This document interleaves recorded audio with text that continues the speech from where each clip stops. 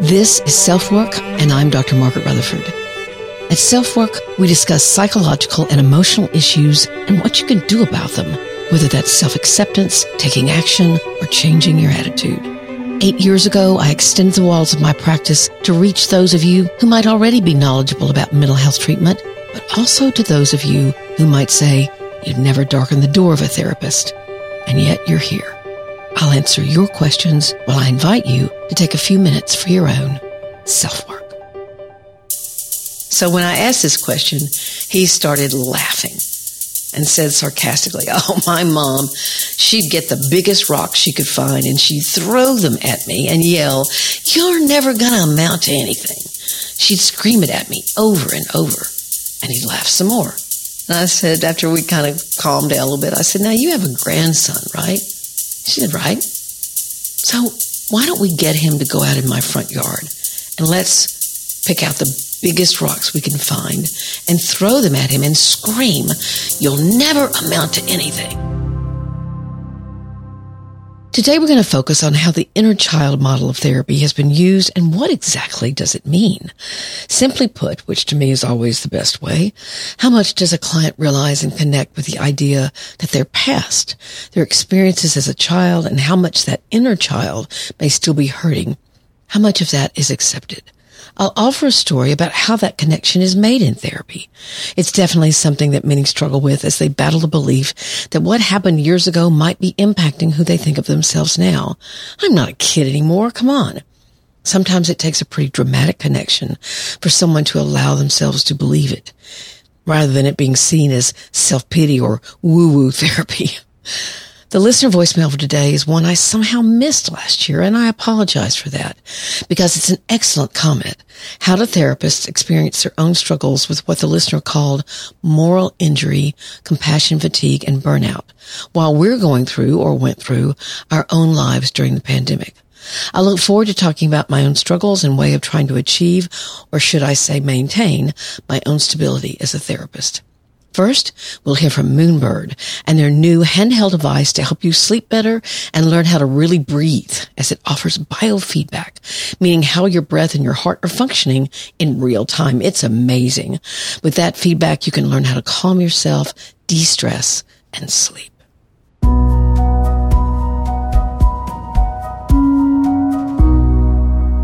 We have a new sponsor on SelfWork, and the product is Moonbird.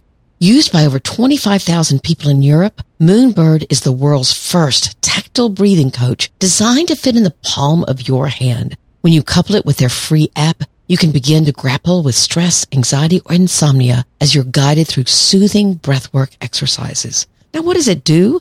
Moonbird uniquely measures your heart rate and heart rate variability to guide you to change your own breathing patterns. Basically, you hold a device in your hand and you can feel the pattern of it expanding and contracting, and you follow it. Simple as that. And you don't have to stare at a screen. Just close your eyes and breathe. Go to this website, moonbird.life/product. That's moonbird.life/product, and enter the code SELFWORK for $10 off. Think of all the sleep aids you've bought over the years. I have a drawer full of them. I'm keeping Moonbird right by my bedside, and when I wake up at 2:30 like I usually do, I'm using it to go right back to sleep. Moonbird. It's what you can do about your stress and your insomnia and your life. Moonbird.life/product, and enter the code SELFWORK.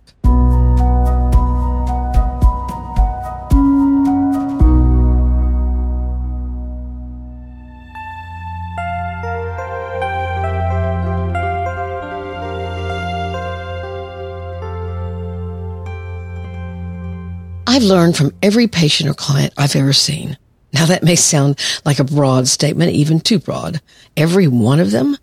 But it's true, because every patient is unique and presents their life, their history, their journey, whatever they call it, in a different way. And my job is to listen to what is present and what is not present, what is talked about, or what seems to be minimized or avoided or discounted or completely left out. What emotions are shown, or whether emotion isn't displayed at all, but the patient is telling their story like they're reading an article written by someone else, very objective, factual, analytical. So, what is inner child work? It means you become aware of how your past, your childhood, is affecting the present, or how you're experiencing or processing something in the now. I like this simple explanation given by Sherry Botwin, a trauma therapist and author of Thriving After Trauma, Stories of Living and Healing. And I quote, "We grow up, we get bigger, and our brains become more logical, but that doesn't erase our thoughts, feelings, or memories from childhood." I'm not going to offer a complete history of when that term first began to be discussed. Freud himself, deemed the father of psychotherapy, called it the unconscious part of ourselves. Carl Jung, who's credited with the actual term, says something similar. And again, I quote, "When you lose conscious awareness of your inner child, you lose conscious awareness of a part of yourself. In turn, you may experience difficulty regulating your emotions and act from a regressed state when upset." So what does regressed mean? It means that you're not acting necessarily rationally. You're acting more childlike with emotions that are more primitive, might be a good word. Like all of a sudden you feel like throwing a tantrum, or you do throw a tantrum, or start inconsolable weeping, or fold your arms in front of you and scream, "No!" That's a regressed state. The term inner child was the gift of pop psychology when psychological treatment and words became part of what the general public talked about. Thinking of each of us having an inner child is also a huge part of a more recent therapeutic modality called internal family systems therapy. And a lot of people are enjoying this technique and finding it helpful. So what is internal family systems therapy? Sharon McClendon, a certified IFS therapist and founder of Therapy Center of Houston, says, "We all have various parts in us, and these parts consist of different thoughts, feelings, or sensations." Another family therapist, Jessica Vekakul, who is trained in IFS therapy, adds to this saying, "These parts of us are like the members of a family who are each doing their best and have a special way of taking care of the whole family system.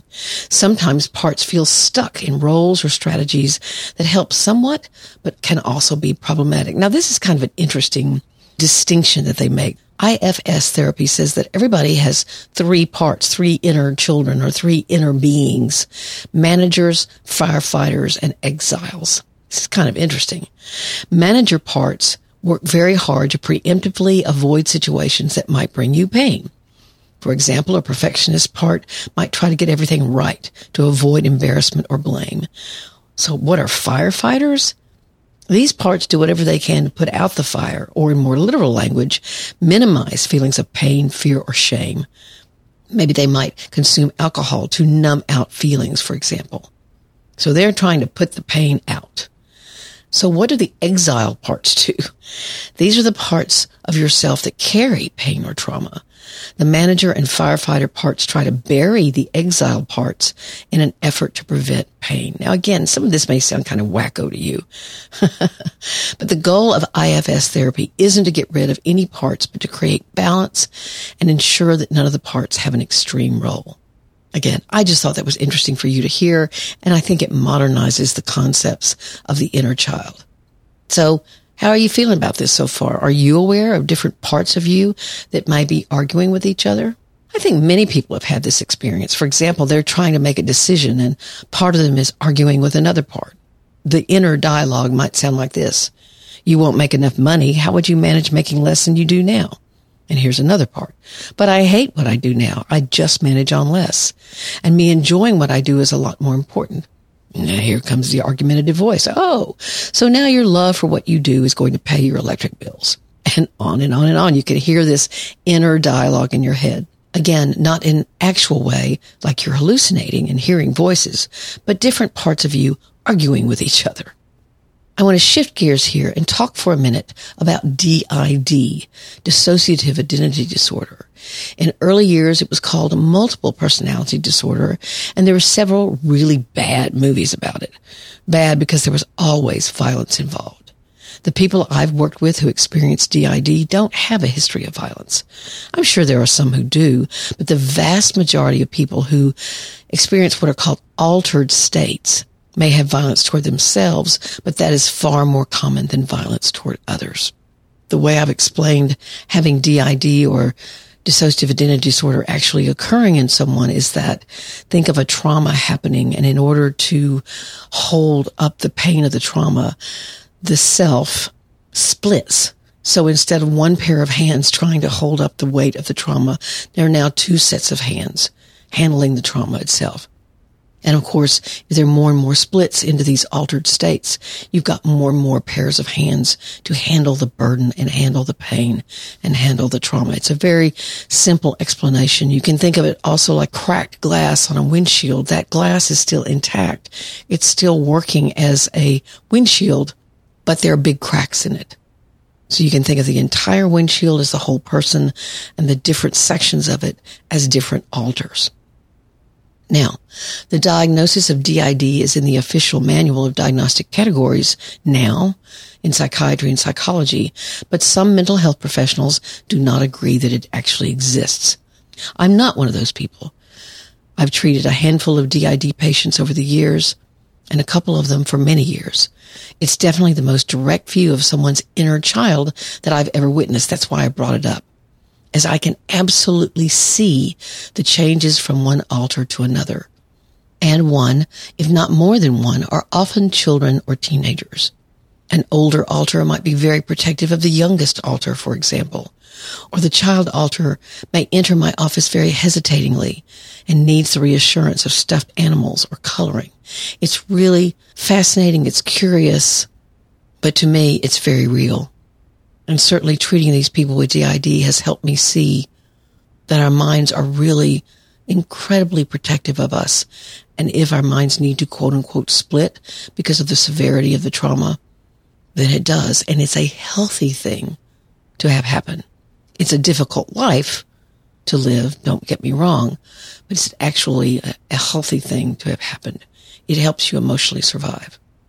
I did an episode on DID with a wonderful author who herself had experienced it, and I'll have that episode for you in the show notes if you'd like to listen to it.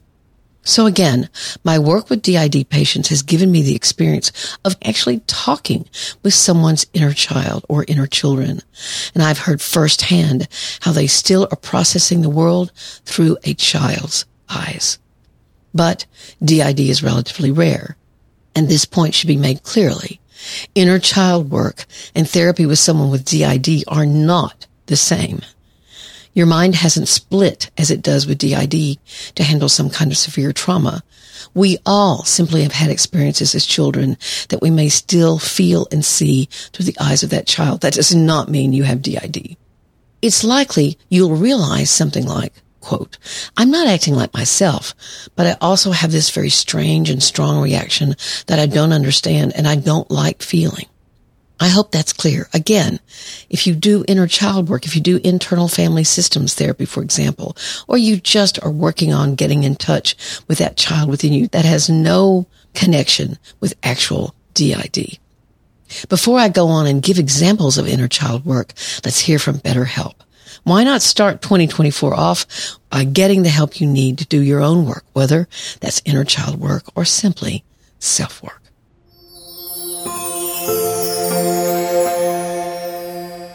I recently heard a fascinating reframe for the idea of asking for help.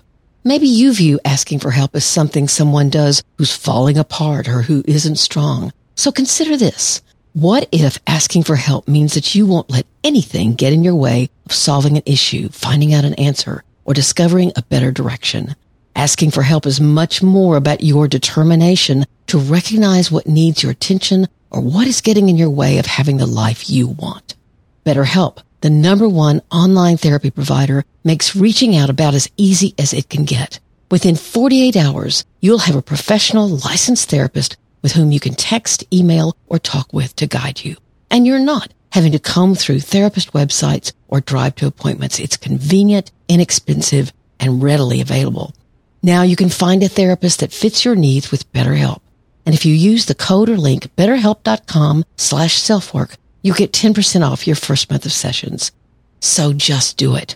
You'll be glad you did. That link again is betterhelp.com/selfwork to get 10% off your first month of services. I'd like to tell you now a story that I often use when I teach about perfectly hidden depression to audiences that may not understand how you can still need to heal from childhood hurts because you haven't felt what you needed to. I think the example will be very helpful. I've named this guy Steve. It's obviously not his real name. Steve came in after he'd seen me with his wife, I guess kind of a test run. He'd retired about a year before from a job where he'd been extremely successful, but he looked forward to retirement. He loved being with his wife and grandkids, but he looked at me and said somewhat pensively, I don't know what's happened. I want to drink all the time, and I've never been a big drinker. I've gained 20 pounds, and I can't seem to get up off the couch to do anything about it. Now, as a mental health provider, I might have easily said something like, well, you sound depressed, so let's put you on an antidepressant. But that's not me. It's not my first line of reasoning, at least. I'm always wondering about what happened in childhood. So I asked him about it, and he started laughing. Now, Steve is one of those guys, when he laughs, everybody laughs. I mean, he is a jolly, jolly fellow. His laugh is so infectious, you really can't help yourself. So when I asked this question, he started laughing and said sarcastically, oh, my mom, she'd get the biggest rocks she could find and she'd throw them at me and yell, you're never going to amount to anything. She'd scream it at me over and over, and he'd laugh some more. I smiled along with him and said, okay. And I said, after we kind of calmed down a little bit, I said, now you have a grandson, right? She said, right. So why don't we get him to go out in my front yard and let's pick out the biggest rocks we can find and throw them at him and scream, you'll never amount to anything. Steve looked like I'd thrown water on him. I couldn't do that. I said, well, why? You're laughing. He answered, because it would hurt him. I let the moment sit, and Steve was quiet. And I said, Steve, you've never worked out those feelings. You've just laughed about them, of having a mother who was harsh and violent, who probably multiple times in your life did something just like that memory you have. You likely never felt safe or protected. But when you became so successful, when you received affirmation day after day, month after month of how effective you were, and probably heard things like, we couldn't run this place without you, you did fine. But when you retired, the affirmation stopped. Now, all you get is questions about what you've done today. You get concerned looks from your wife or mad ones about how many drinks you've had. Without that affirmation, you're back to feeling what that little boy felt, who was hurt and scared. Steve just stared at me. You're right. In Terrence Real's book, I Don't Want to Talk About It, he featured a patient having the same moment or a similar one as Steve's. That client said, you mean if I don't feel it, I live it? Yes. If you don't heal that inner child, if you don't go back and have compassion for that child, if you deny that any of those experiences were hurtful, those feelings will only grow in potency and they'll stick around. If you don't feel it, you act it out. You live it. So that's what inner child work is. I don't really care what you call it. If internal family systems work means sense to you, then do that. It's helped a bunch of people, and you can find IFS trained therapists in your area. But inner child work, going back and understanding, is there anything going on in my present that could be connected with pain that I've not felt from the past? Any of that is good therapeutic work in my book. SpeakPipe message from drmargaretrutherford.com. Let's hear from our listener's voicemail for today. Resting after being a mental health care professional, a clinical counselor during the pandemic, feels counterintuitive, especially as people adjust to a new normal. Watching our friends and family suffer, having suffered and pulled through massive awakenings and struggles can also be very limiting. I would love to be able to dialogue around the parallel processes us professionals go through during these times and how others recover from moral injury as well as compassion fatigue and burnout, while at the same time being able to plot out our careers so that we do not lose traction and that we continue to support the people that we care about, both professionally and in our personal lives. It sounds as if this listener is a therapist herself, and she uses a term that is most used in the military, moral injury. What does that mean?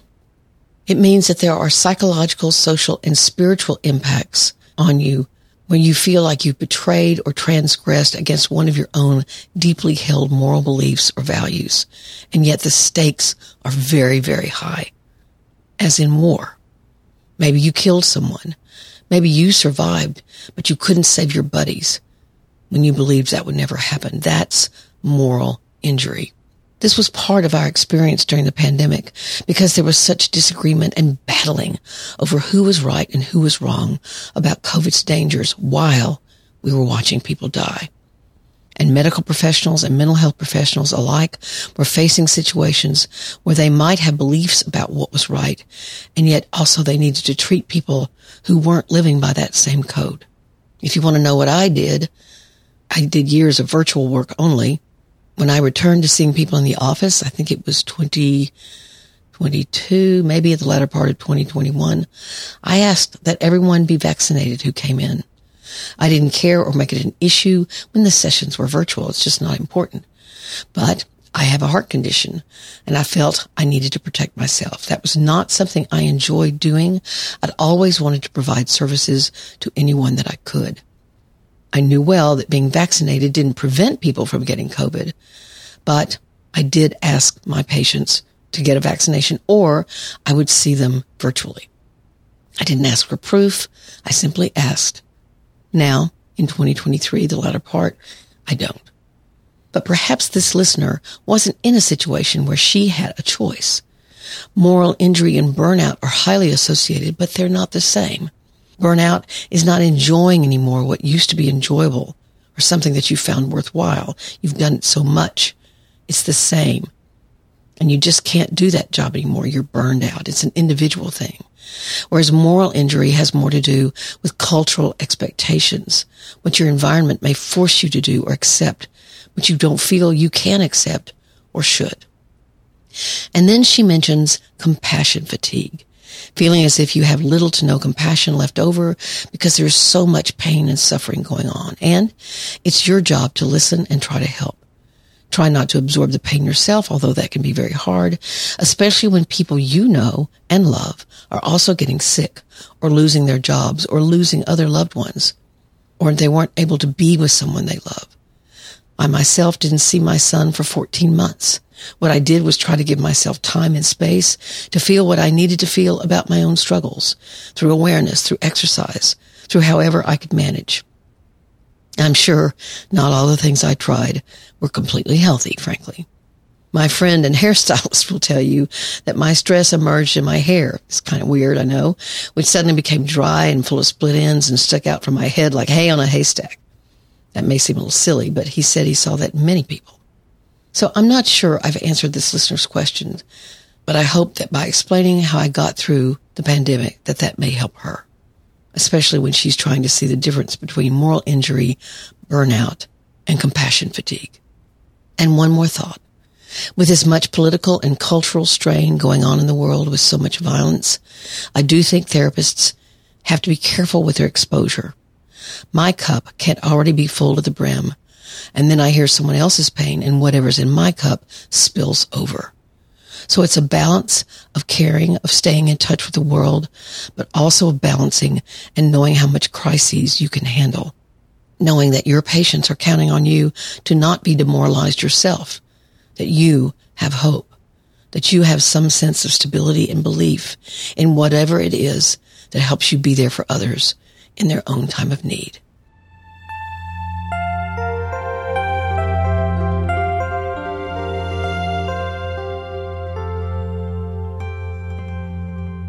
Thank you so much for being here. I'd love for more of you to send in questions via SpeakPipe.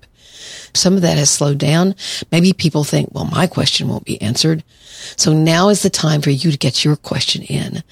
Go to drmargaretrutherford.com, and the call to record a podcast is on the top left of the homepage. It's really easy. Just drmargaretrutherford.com, or write me at askdrmargaret at drmargaretrutherford.com. I'd love to hear from you either by email or by SpeakPipe. The SpeakPipe app is also in your show notes. I hope that answering your questions personally is one of the things that makes SelfWork different. Also, my website is new and sparkly, and I have a new speaker page. I'd love to speak to your group about depression, about how to handle mental health conversations in the workplace, about perfectionism and how you know when it's helpful or not. Gosh, lots to talk about. You can also join my Facebook group at facebook.com/groups/selfwork. I come and go, but we have some tremendous people who are in that group.